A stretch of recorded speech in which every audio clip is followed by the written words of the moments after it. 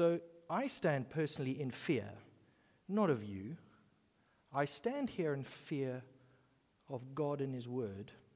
And I would ask that you be very patient with me this morning as I try to gently walk us through Psalm 51. I think you will find that as we reach into it,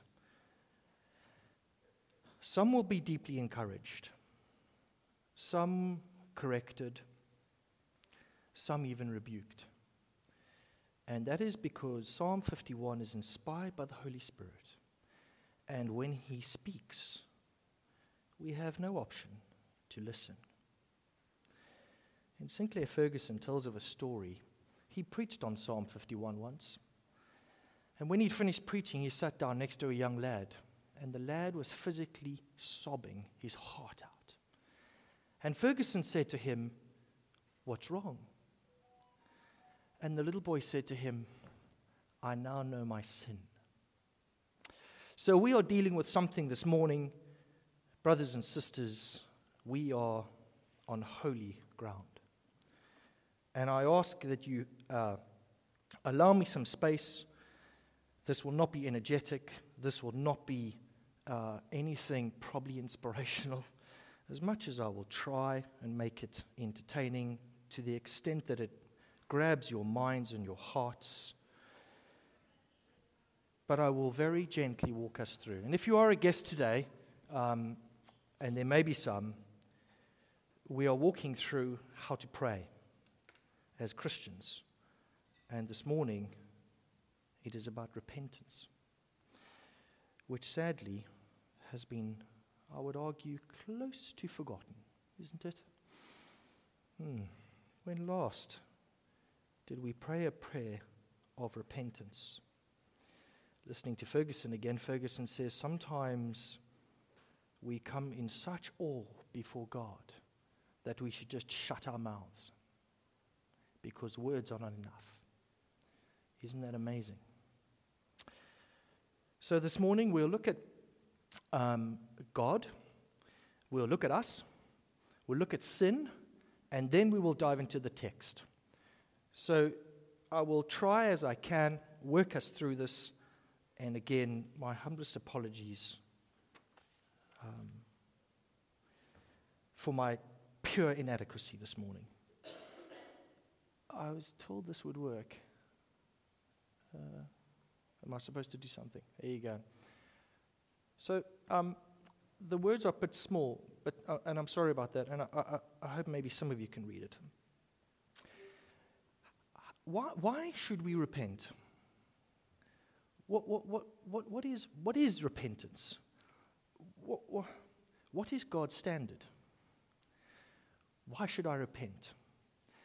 Well, if you go into some church buildings around the world, both Roman Catholic, Anglican, Reformed evangelical churches, you will see the 10 Commandments on the wall, won't you? What words are often not shown on the wall? Well, it's verse 1. So it will start like this on the wall: "Thou shalt not." But do you know how Exodus 20 starts? It says this: "I am the Lord your God who brought you out of the land of Egypt, out of the land of slavery." You see, brothers and sisters, God's standard is love. It is not His commandments. His commandments are a consequence of His love, but it is love that is His standard. And you will have to, again, just bear with me. I'm going to walk you through a few things, because a few things you might be a little bit alarmed by, but I think Psalm 51 unpacks it. So it is not God's standard that is the measurement. It is God's love that is the measurement. And in John 3:16, "For God so loved the world." Let me tell you a little bit about God's love. It is a covenant love. It is a saving love. It is a faithful love. It is a pure love. It is a perfect love. And it is a holy love.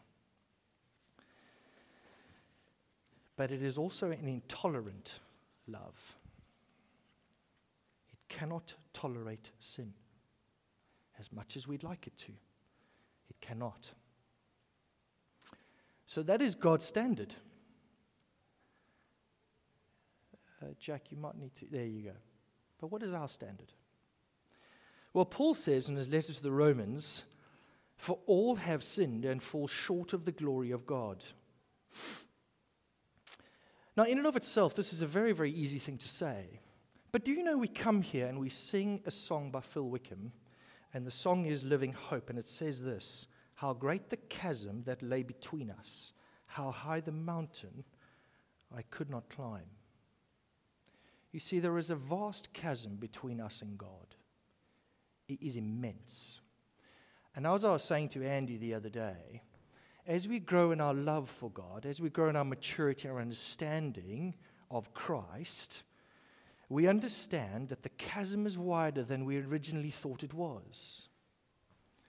And then we multiply grace, and we say grace fills the gap. But brothers and sisters, there is a vast chasm between us and God. It is vast beyond all measure, and it is because God is holy, and his standard is his love. So now we must ask ourselves, well, I'm a Christian, but I am sinful. And there may be some here who are not Christians. Well, if you're not, I would argue very, very strongly right now that I'm going to be very contentious with you. And I'm going to say to Christian folk here this morning, I'm probably going to stir something in you this morning because of God's word. So John Calvin, Jack, can you just, there you go. I don't know if you can read this, but let me do it for you. John Calvin describes sin as this: let it stand, therefore, as an unquestionable truth which no engines can shake, that the mind of man is so entirely alienated from the righteousness of God that he cannot conceive, desire, or design anything but what is wicked, distorted, foul, impure, and iniquitous, that his heart is so thoroughly envenomed by sin that it can breathe out nothing but corruption and rottenness. Hear this: that if some men occasionally make a show of goodness, their mind is ever interwoven with hypocrisy and deceit, their soul inwardly bound with the fetters of wickedness. If you were looking for an example of a hypocrite, you've got one. And I have the unenviable task of walking you through Psalm 51. It's my own fault, I might add. And so you might say, Greg, I'm not that bad. And I'd say to you, do you know the work of Christ on the cross? And you might say, Greg, should we keep his commandments? I'd say, how can you? And you might say, Greg, you're being too harsh. And I'd say, you don't know the standard of God's love. Did God not say in Mark's Gospel, chapter 12, you must love the Lord your God with all your heart and with all your soul and with all your mind and with all your strength, and you should love your neighbor as yourself. God's standard is his love, and we've rejected it. So let's have a look at our text. And I'm sorry I needed to set the platform.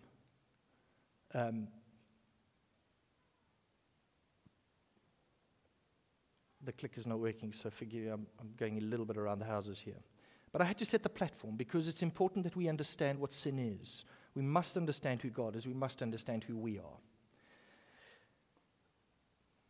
If you were to think of this, I'm going to use a bit of a business analogy. We're going to go pretty deep, and then we're going to come out the other side. So let's have a go. In 1 Samuel chapter 13, verse 14, we read this.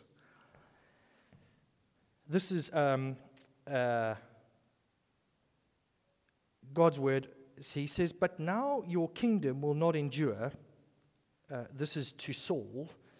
The Lord has sought a man after his own heart and appointed him leader over his people because you have not kept the Lord's command. And that man after God's own heart is David. This is King David. And so we fast forward to 2 Samuel, and we land up in chapter 7. And in chapter 7, we have this terrible downfall of David, where he commits adultery with Bathsheba. And before we get to that point, God makes some wonderful promises to David. He says, I'll give you a king forever.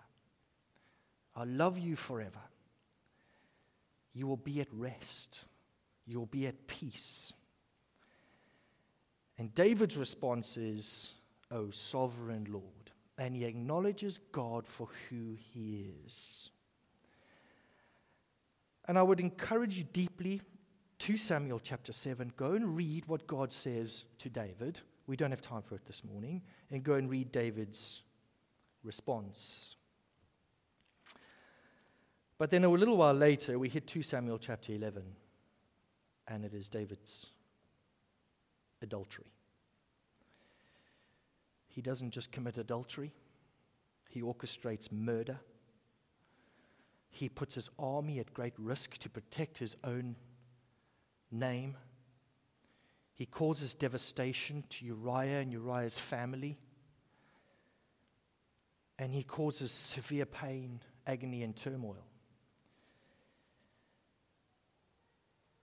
And then the prophet Nathan approaches David. And if you ask yourself, Gregg, you said God's love is intolerant. It is intolerant of sin. Hear the word of the Lord in 2 Samuel chapter 12, where Nathan accuses David of something. And he says, the Lord sent Nathan to David. When he came to him, he said, there were 2 men in a certain town, one rich and one poor. The rich man had a very large number of sheep and cattle, but the poor man had nothing except one little ewe lamb he had bought. He raised it, and it grew up with him and his children. It shared his food, drank from his cup, and even slept in his arms. It was like a daughter to him. David burned with anger against the man and said to Nathan, as surely as the Lord lives, the man who did this deserves to die. He must pay for that lamb 4 times over because he did such a thing and had no pity. Nathan said to David, you are the man. David, you are the man. After a little while of discussion, 2 Samuel chapter 12, David says to Nathan, I have sinned against the Lord. And Nathan replies, the Lord has taken away your sin. You are not going to die. But because by doing this you have made enemies of the Lord, you have made the enemies of the Lord show utter contempt, the son born to you will die. You see, Bathsheba was pregnant. So there was a direct accusation of David, and he was found out. And brothers and sisters, let's have a look at Psalm 51 now, and I will try and move through it as quickly as I can. But Psalm 51 is a response to being found out. Now, I would say this, if you are a Christian here this morning, you have been found out. You have acknowledged that you've been found out, and you have responded because you have been found out by God.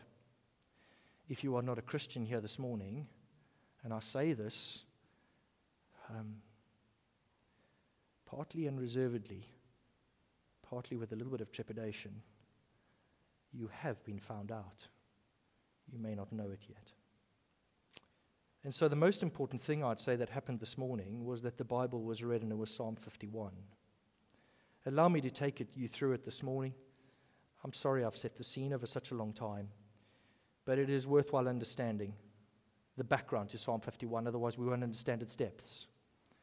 And I would say that in reviewing and learning about Psalm 51, this must be one of the most holiest forms of Scripture, if you could say there was a holier form of Scripture than any other word in it. Brothers and sisters, we are on holy ground this morning, and we're looking at Psalm 51. And it's in verse 1 and 2 we read, have mercy on me, O God, according to your unfailing love. according to your great compassion, blot out my transgressions, wash away all my iniquity, and cleanse me from my sin. You see, what David is doing is he is appealing to God for forgiveness. David is appealing to God for mercy. David is appealing to God for pardon. So if you went to court and you were convicted, let's pretend you were convicted of being a serial murderer, and the judge found you guilty.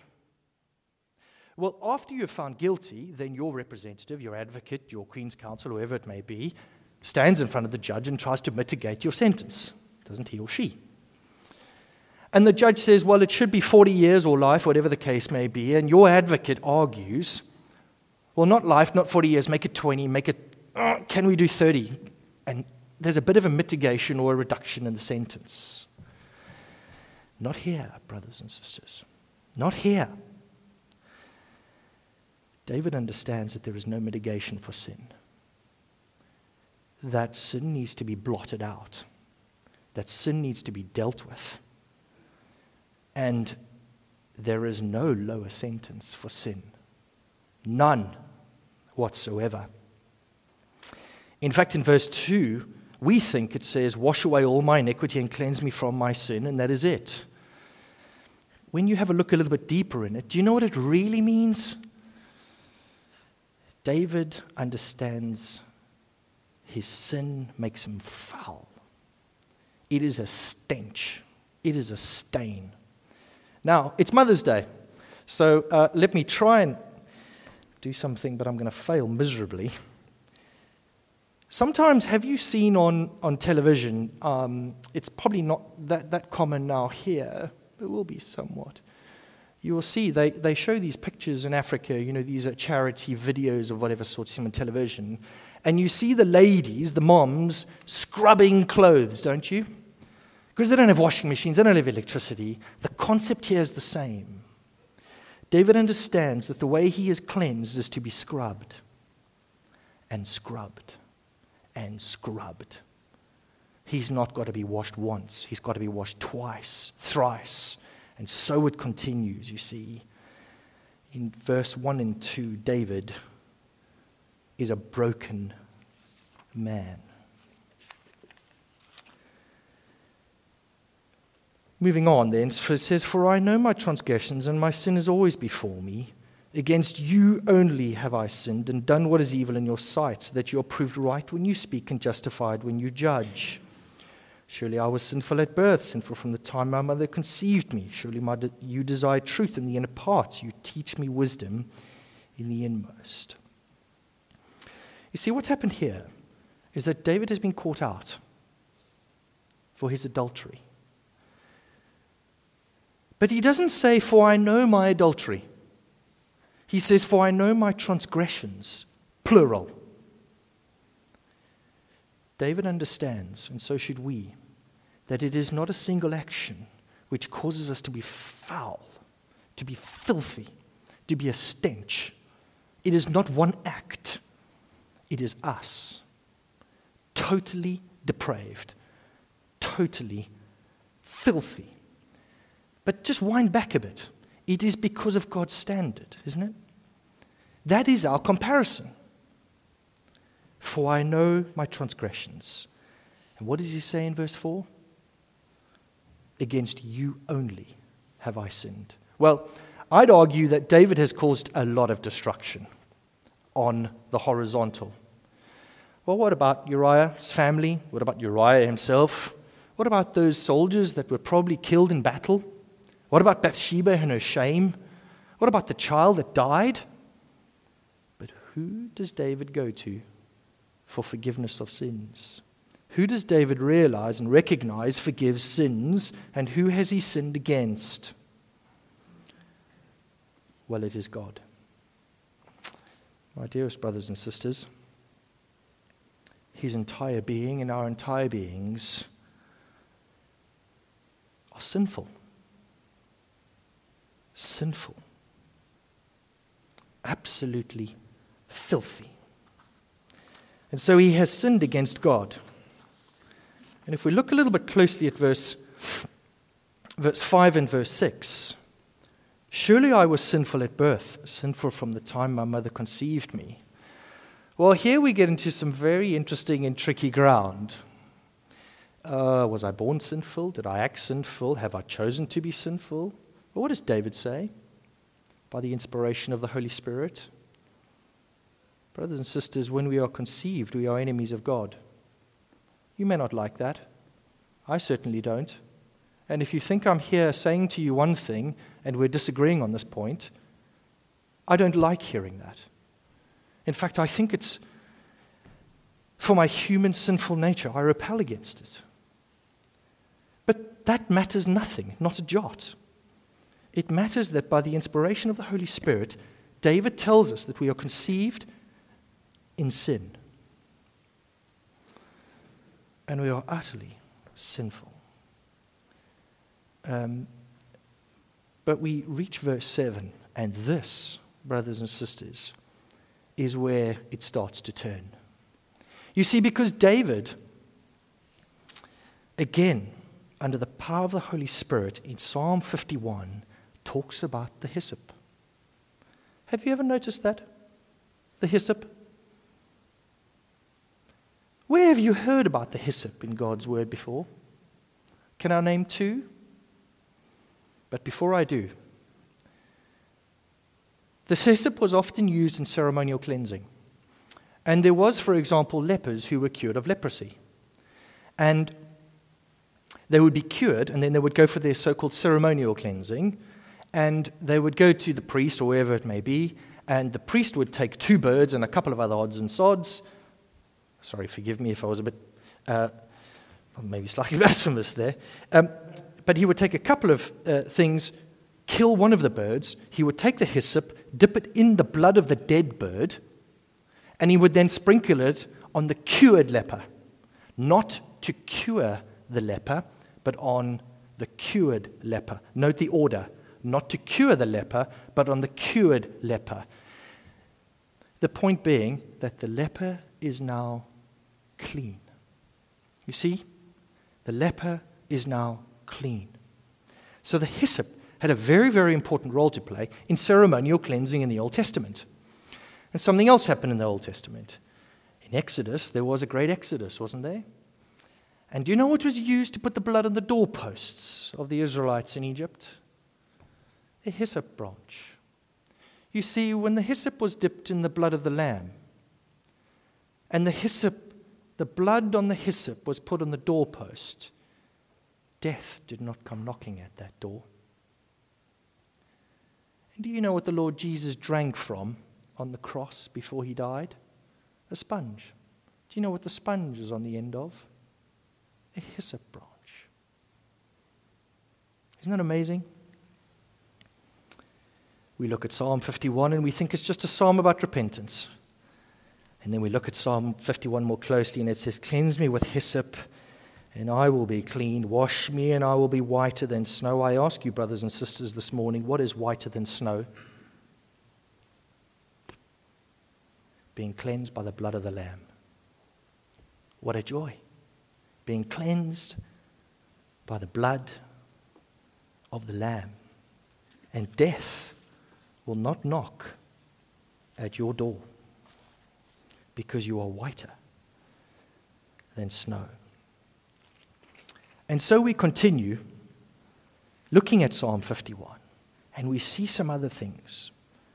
And I'm afraid we don't have time to get into the depths of it. But I want to point out just a few things to you, if you don't mind. Can you see in verse 11, "Or take your Holy Spirit from me"? You see, David already had the Holy Spirit. David was already an Old Testament Christian, for want of better words. But he'd fallen. Terribly. Absolutely terribly. He had caused destruction beyond all means. I sin, and it affects some. David sins, and it affects the world around him because he is a king. You see, brothers and sisters, I wonder if you'd ever ask yourself, what is my most wicked sin? And what if it was published? And what if it was published in the most published book in history for all to see? And for this African to preach about it. The depravity of sin is vast, but there is a hyssop branch involved. And so, brothers and sisters, we keep looking at it. And we see in verse 16 and 17 that when we are cleansed, when we are clean, when we are whiter than snow because of the blood of the Lamb, oh, brothers and sisters, we are clean. And we can teach. And we can rejoice. And we can praise. But we don't just do it because we're clean. No. That's not what David is saying. David is not saying, Gregg, you've been forgiven, therefore. He's not saying that. He's saying in verse 17, Gregg, the sacrifices of God are a broken spirit, a broken and contrite heart, O God, you do not despise. You see, my joy is made complete when I am forgiven. But I am not a happy man. Forget it. Ask a missionary who's been on the mission field whether they are happy people. They are not. But they are joyful. They are joyful. Their joy is in the Lord. And you know what God says in the book of James? Consider it pure joy, not happiness. Consider it pure joy when you face trials of many kinds. You see, repentance is a cleansing of the heart, and it becomes a contrite heart. It becomes a humble heart. And then what I do matters to God, because I do it with a contrite heart. So when you look at David in Psalm 51, do not see a man who's forgiven and happy. See a man who's forgiven and broken. But his joy is in the Lord. I'm sorry again, and I keep on apologizing, but I have to for fear of, just not conveying God's truth fully and truthfully to you this morning in its entirety. So a quick summary of Psalm 51, if you don't mind. You cannot keep God's commandments. Try as you may. I promise you, you cannot. But what you can do is fall at his feet and acknowledge his love. You see, and then grace is multiplied. Then grace becomes real. I'm going to say something extremely controversial. My dearest brother, Joshua Clark, is going to reel and recoil. Are you ready? I think Martin Luther was wrong. I think he was fundamentally wrong. And hopefully this goes down in history, because then it would be proved right. You know, we talk about the solas, don't we? By faith alone. Through Christ alone. And we say these things. But I tell you this, brothers and sisters, it is only by grace alone. And if there is a solo that we need, it is grace. Because without grace, there is no Christ. Without grace, there is no faith. Because we can do nothing. You ever thought about it? You can do absolutely nothing but fall at the feet of Christ. And so we fall at the feet of Christ because he drank from the sponge at the end of a hyssop branch. We're nearly done. Can you flick through our lives, please, Jack? There you go. I hope you can read that. You see, we need to look at examples of people who have gone before. As you get older, and I see a couple of you here. I think I'm getting to that category soon. We learn that we must read history. We learn that men and women that have gone before have set a very high benchmark for us. Sometimes it's in the way they lived. And sometimes, my dear brothers and sisters, it is what they said. Well, you may know, and I hope you do know, the story of John Newton. This song, Amazing Grace, how sweet the sound that saved what? A wretch like me. What did the Apostle Paul say? What a wretched man I am. And what does King David say? Have mercy on me. You see, repentance, we say it, we talk about it, we use the words, we have the language, but do we come to it with a contrite heart? Do we come to repentance broken? Are you broken? Because if you're not, you don't understand Psalm 51. And if you don't understand Psalm 51, how can you know the love of God? How can you know the love of God? Again, I say to you, and I use these words very, very carefully, my dearest brothers and sisters, we are God's elect. Get to know the love of God in Psalm 51. Understand it, read it, repel at some of it. Make it hurt you deep inside and be a broken man or woman. Because it's that sacrifice that God wants, not bulls and goats and birds. He doesn't want that. He doesn't want that at all, because it means nothing to him. It means nothing to him. And so in conclusion, just 2 more quick slides, I hope. You see, we need atonement for our sins. And God's wrath is fierce. Do not believe the lie, gentle Jesus, meek and mild. Do not believe it. Have you ever read the Bible? Have you ever read when the demon-possessed man runs towards the Lord Jesus in the Gospels? What does the demon-possessed man say to Jesus? Jesus Christ, Son of the Most High God, have mercy on us, and do not what? Torture us. You see, he is fierce, and his wrath is immense, and his love is intolerant of sin. And so he does not accept bulls and goats and other things we think we can get away with to satisfy God. No, sir. No, ma'am.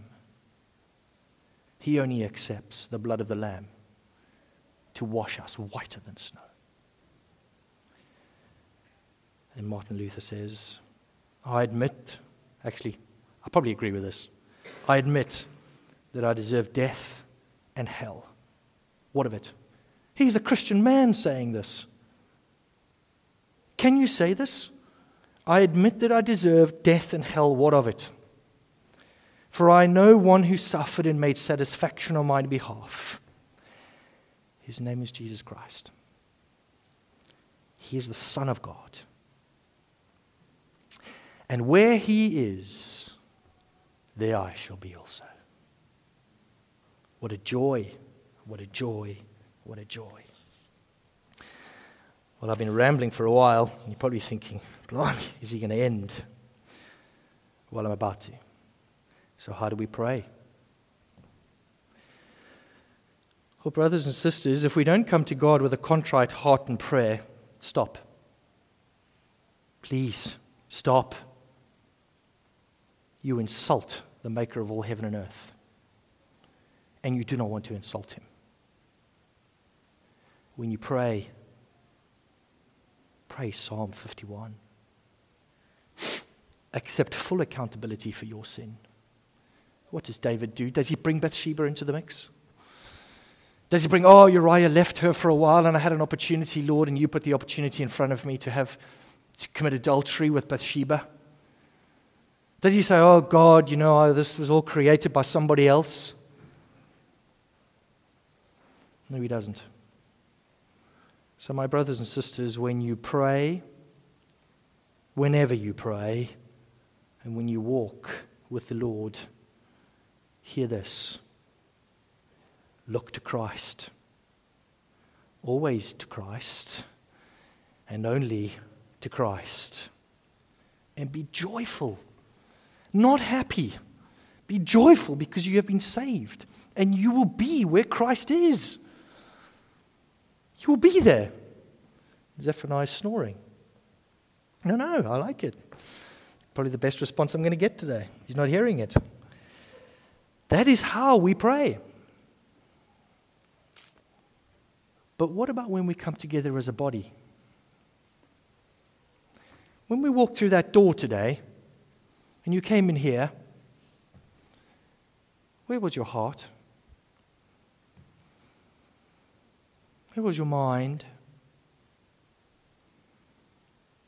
Where was it? Was it saying this, O sovereign God? And did we come with a contrite heart? And did we pray a prayer of repentance?